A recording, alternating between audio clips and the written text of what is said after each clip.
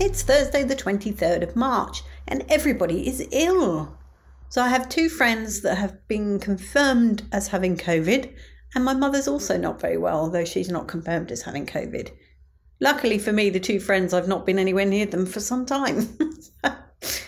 I'm all heart me.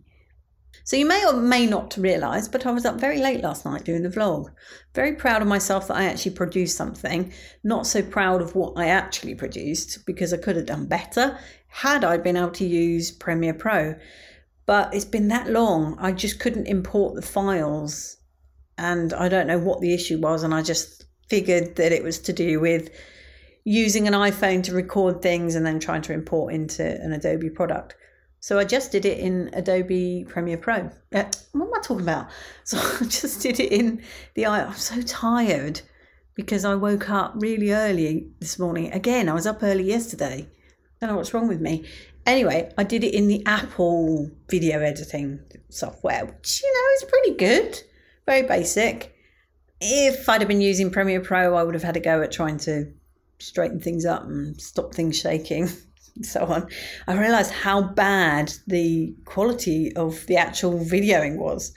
I don't seem to be able to hold a camera straight when I'm walking in a straight line, but I blame my knee. Because I was definitely struggling yesterday. As for today, I have a gig tonight, so I will be meeting Matt shortly, and we're going to head over, have something to eat, and hopefully that'll go well. Hopefully I can remember everything because I am really exhausted. I've done very little.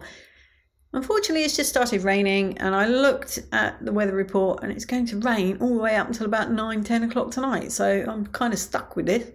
So great fun. Back on the crutches today. Overdid it yesterday. This is me now. One day on, one day off. One day on, one day off. Wax on, wax off. I digress. I haven't got anything else to say. Shall we leave it there? It was a very long one yesterday, wasn't it? Much love and gratitude.